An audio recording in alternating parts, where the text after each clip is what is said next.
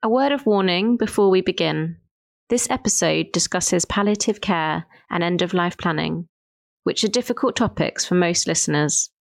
Please visit our show notes to find links to services that can offer you advice and support. I guess everybody thinks they're immortal until they're reminded they're not.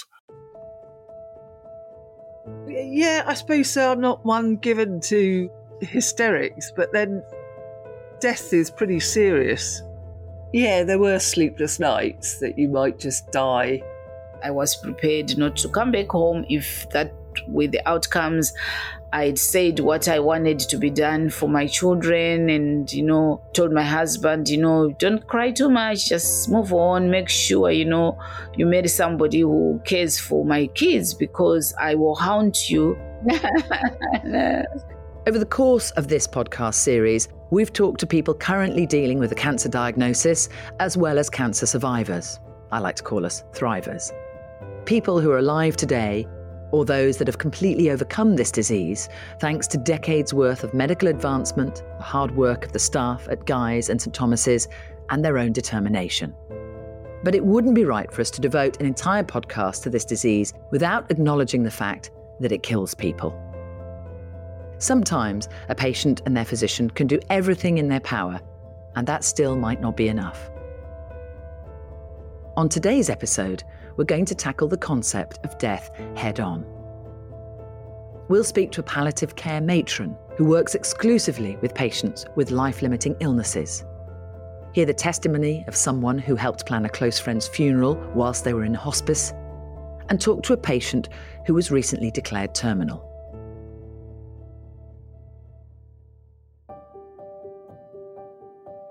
Now What? Your Cancer Support podcast is an NHS podcast series where you'll hear frank and honest accounts from over a dozen cancer patients about their experiences with a disease that at some point, directly or indirectly, affects us all. Consider them your peer support network. I'm your host, Julia Bradbury. In 2021, I became one of the 375,000 people who are diagnosed with cancer in the UK every year.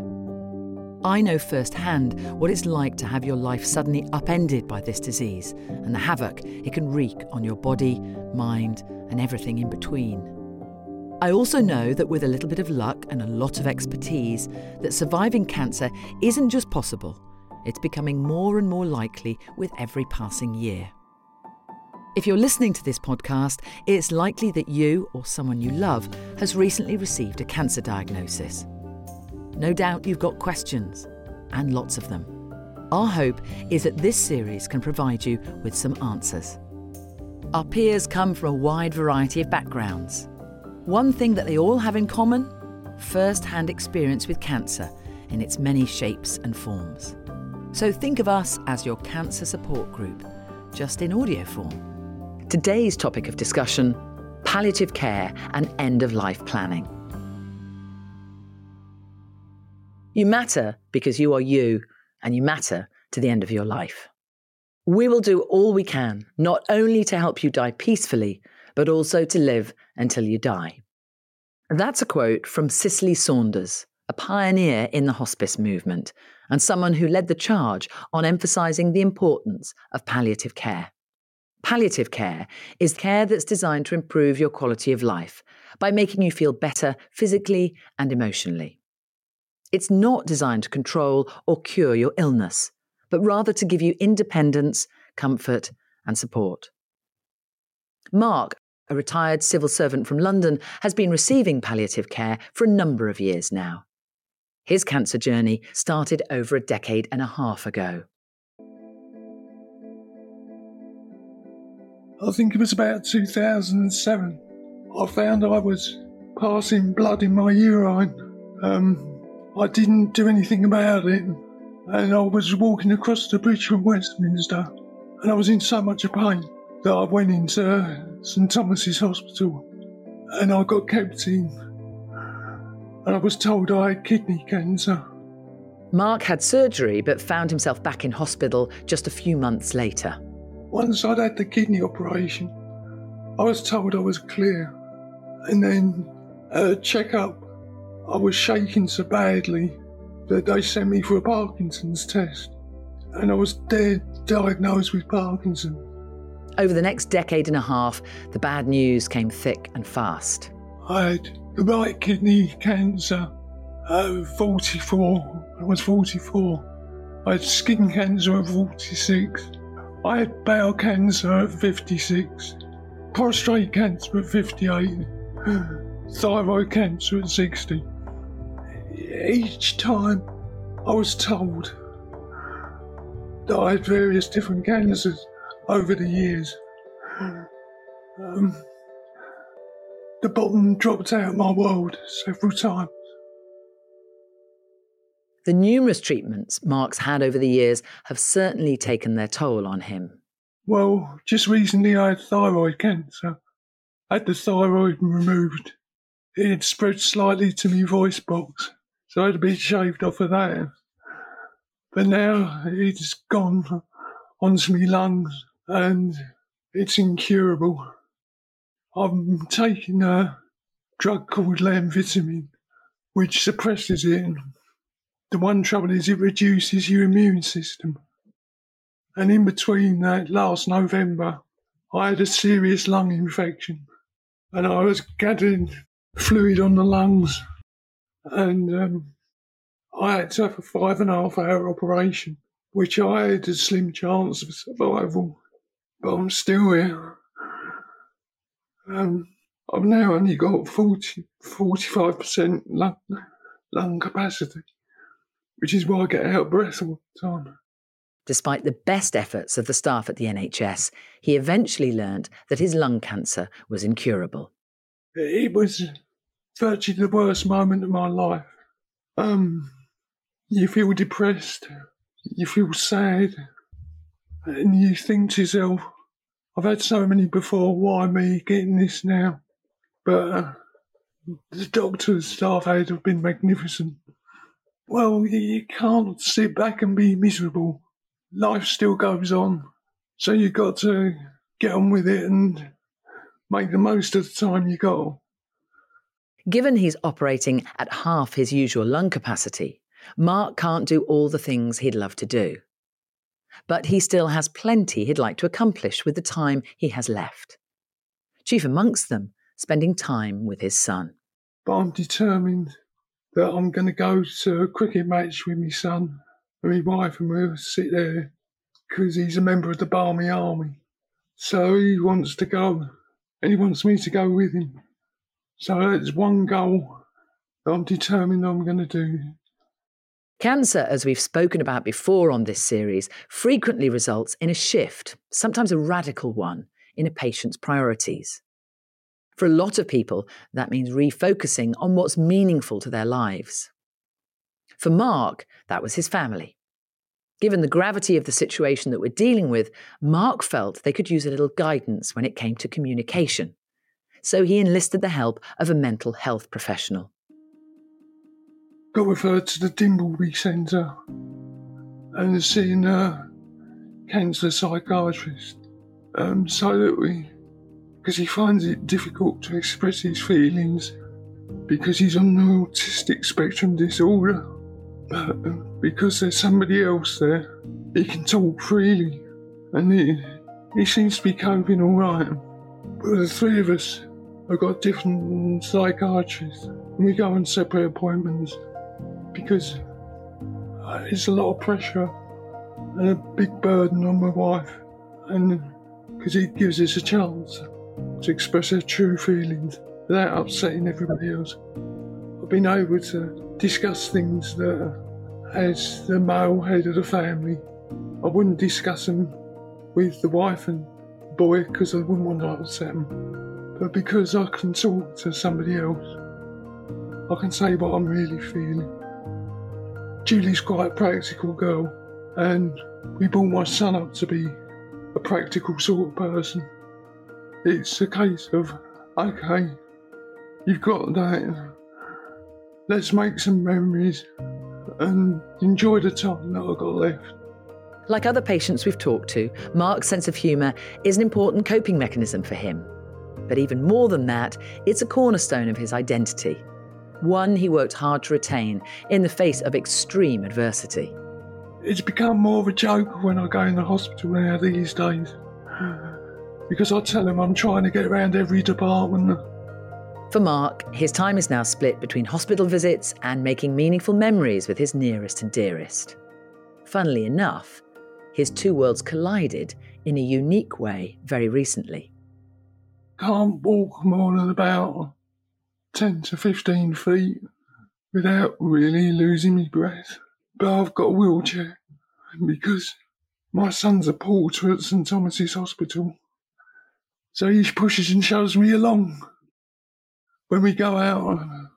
And what was quite nice was I got to see him when I was in hospital because of his working shifts. So I used to pop in and out just to say hello. And when I had to go down for x-rays and CT scans, when I was in hospital, he pushed me down. It's a proud moment. Planning your own funeral for most of us, that's not something we've ever thought about or will ever think about. But for people in long-term palliative care, it's an important part of the end-of-life process. Mookie, a London-based creative technologist, was intimately involved with the planning of a close friend's funeral. That friend is unfortunately no longer around to tell that story. Her name, though, is Tanya. I know her from my women in tech industry, and we've spoken on many, many panels together and on the kind of, industry circuit. And she comes from like a gaming background of mine in my media and R&D and tech and broadcasting. In May 2018, Tanya suddenly started experiencing swelling in her abdomen. When she went to the hospital, it was discovered that she had stage 4 cancer, affecting multiple organs. She had to stay in the hospital, had emergency surgery, and had all of her ovaries removed, part of her bowel removed, and then treatment on the liver. Tanya's prognosis wasn't good. Her cancer was extremely advanced. Her friends, Mookie included, rallied around her. Tanya lived alone in a studio flat. The family wasn't really nearby. They're kind of scattered around, so that's where the friends stepped in to help. We formed a little WhatsApp group called Team Tanya, and then 20 or 30, 40 people from around the world got on it, from people that she knew, just to kind of send pictures and encourage. But myself and a few other people that are based in London were able to, and within the UK, based in the UK, were able to take turns, go to hospital with her, go get blood checks. Tanya documented her experiences on a Facebook page, which she called How I Live Now. In 2019, her condition took a sudden turn for the worse, and she was told she had 2 weeks to live. Tanya was moved into hospice care in St Joseph's Hospital in London. Everything was happening so quickly. That was quite horrible because there were no plans for anything, and we didn't know what to do as friends. Like, oh gosh, what if something happened? What do you do? No onward journey plans. Then, out of the blue, Tanya improved. She wasn't out of the woods by any means, but she did get to return home from the hospice. For Mookie and the rest of Tanya's friends, it felt like an opportunity to plan. The same group that took it upon themselves to keep Tanya's spirits up, bring her to appointments, and keep her company, now tasked themselves with helping her make end-of-life arrangements. You never want to think about the day that you gotta prepare, but we started to go, hey, in 2019, you nearly left us and we didn't have any plan. What could we do? So we started to kind of have a little planning committee of like, hey, what would your funeral look like? What would the party look like? The beginning of 2020, a friend of mine's, part of our little cluster, father had passed away a few years prior, and she had heard of this amazing funeral planner called Poetic Endings, and other funeral homes are available. But we met them in 2020, and they're all female-led, female-founded, based in Southeast London, down in Forest Hill, and we met with them to start to make a plan. The whole process even got Mookie thinking about how she wanted her own funeral to look. Because even at the hospice and at hospital, doctors can never predict a day. like you just don't know. So the advice is that you can start making a plan of what you would want. What would you want to see if you were going to your own funeral? You know, like for me, I want primary colors and a roller disco. Like, you know, let's like start thinking about, rather than, you know, because unfortunately I have had other like folks, you know, pass away really suddenly, you know, like a heart attack or something, and it was nothing planned, nothing. And I was like, and then it's like somebody else doing it for you. When Tanya did eventually return to hospice, Mookie was blown away by the care and the compassion of the staff there.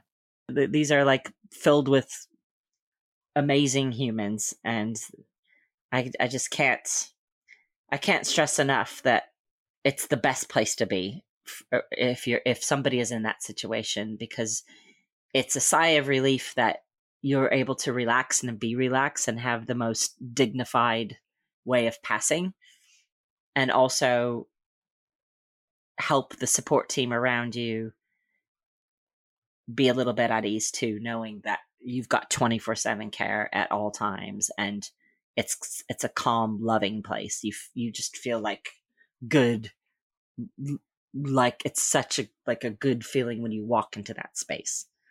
You don't feel scared when you're walking into a hospice. Well, I felt the opposite. I felt, oh gosh, she's back where she needs. She's where she needs to be right now. Tanya sadly passed away on March 31st, 2023.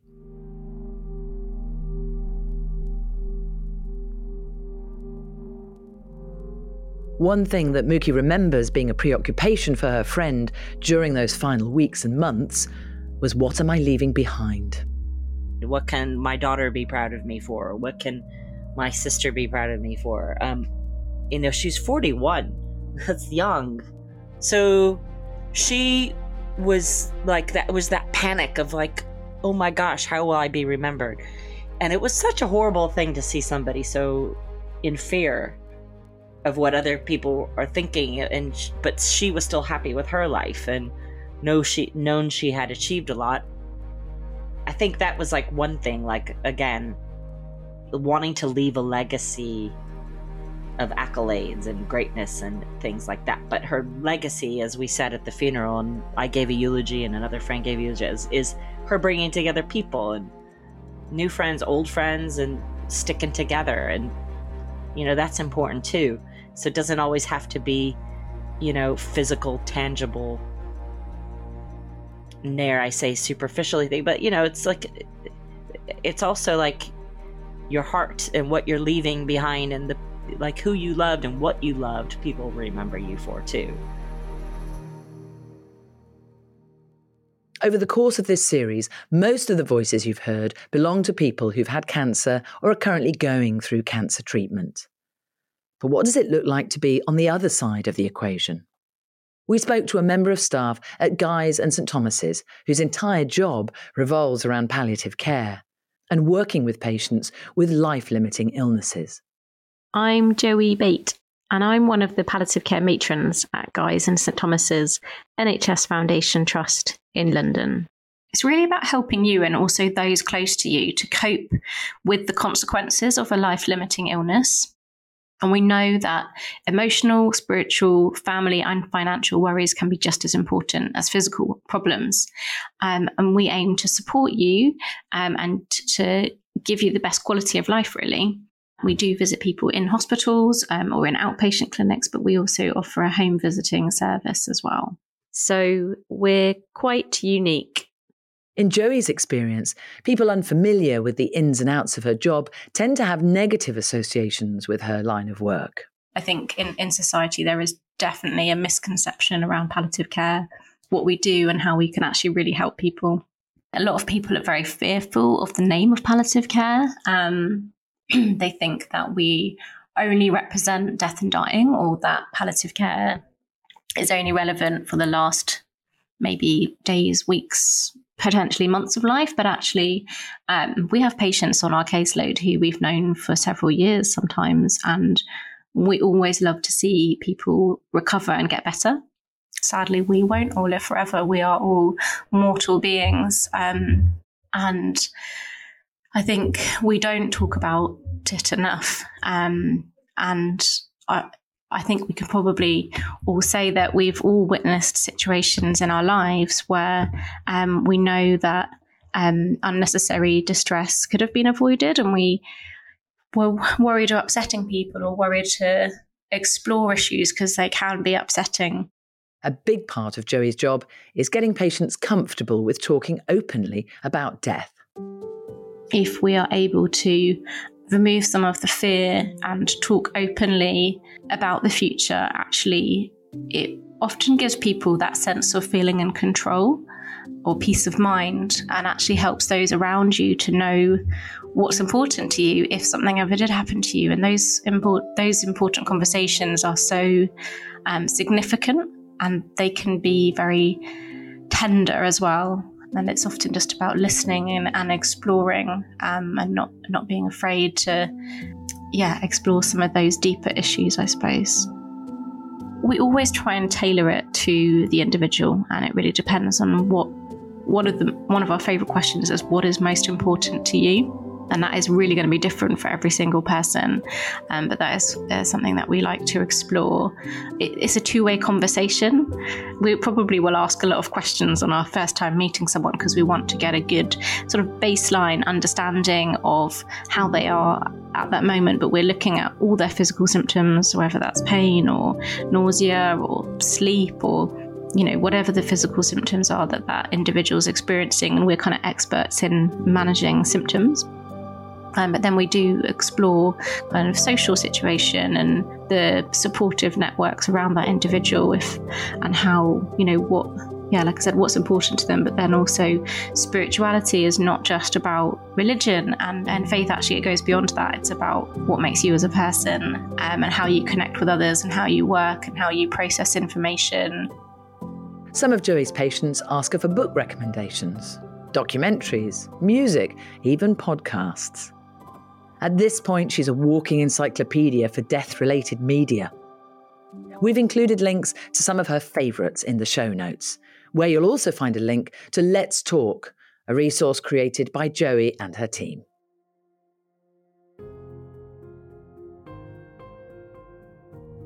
Advanced care planning covers a broad range of administrative tasks related to end-of-life planning. Everything from making a will to giving someone power of attorney. It might be that you want to tell everybody that you're a vegetarian and, if you couldn't speak for yourself or you lost your capacity by, you would have certain dietary requirements. For some people, that's really important. And for someone else, it might be about their pets or the people that they would want around them, or certain people that they wouldn't want around them as well.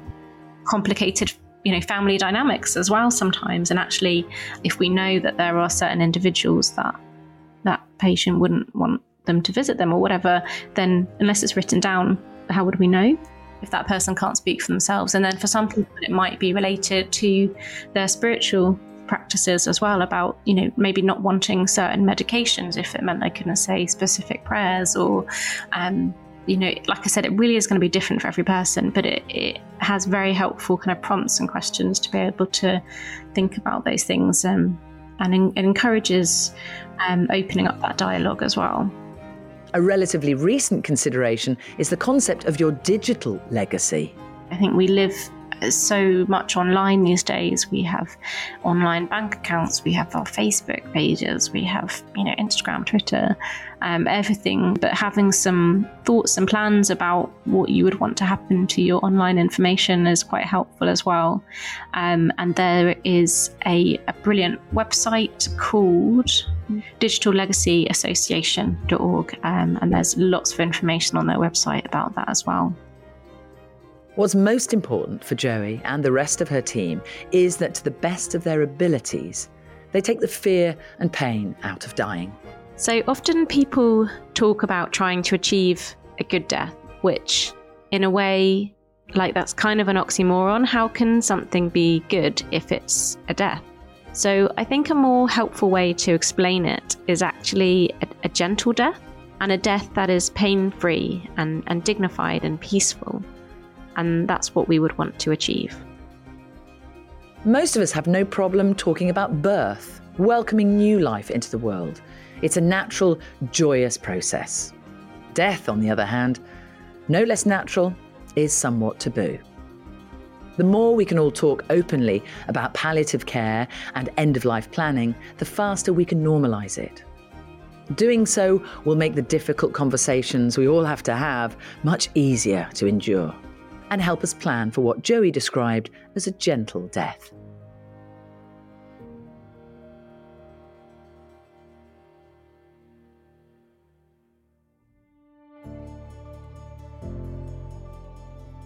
On the next episode of Now What, Your Cancer Support podcast, our topic of discussion will be finding your support system. I know, we're not married, but we're still on probation. He's been a brilliant partner and brick throughout all this, but he still has the ability to irritate and run the tap when you're trying to do a microphone interview. Now What? Your Cancer Support podcast is an NHS podcast produced by What's the Story Sounds. It's hosted by me, Julia Bradbury. For more information on the topics discussed in today's episode, as well as links to additional resources, please check out our show notes.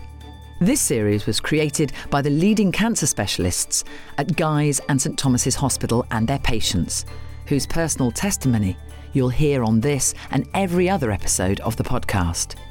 We're beyond grateful for their contributions.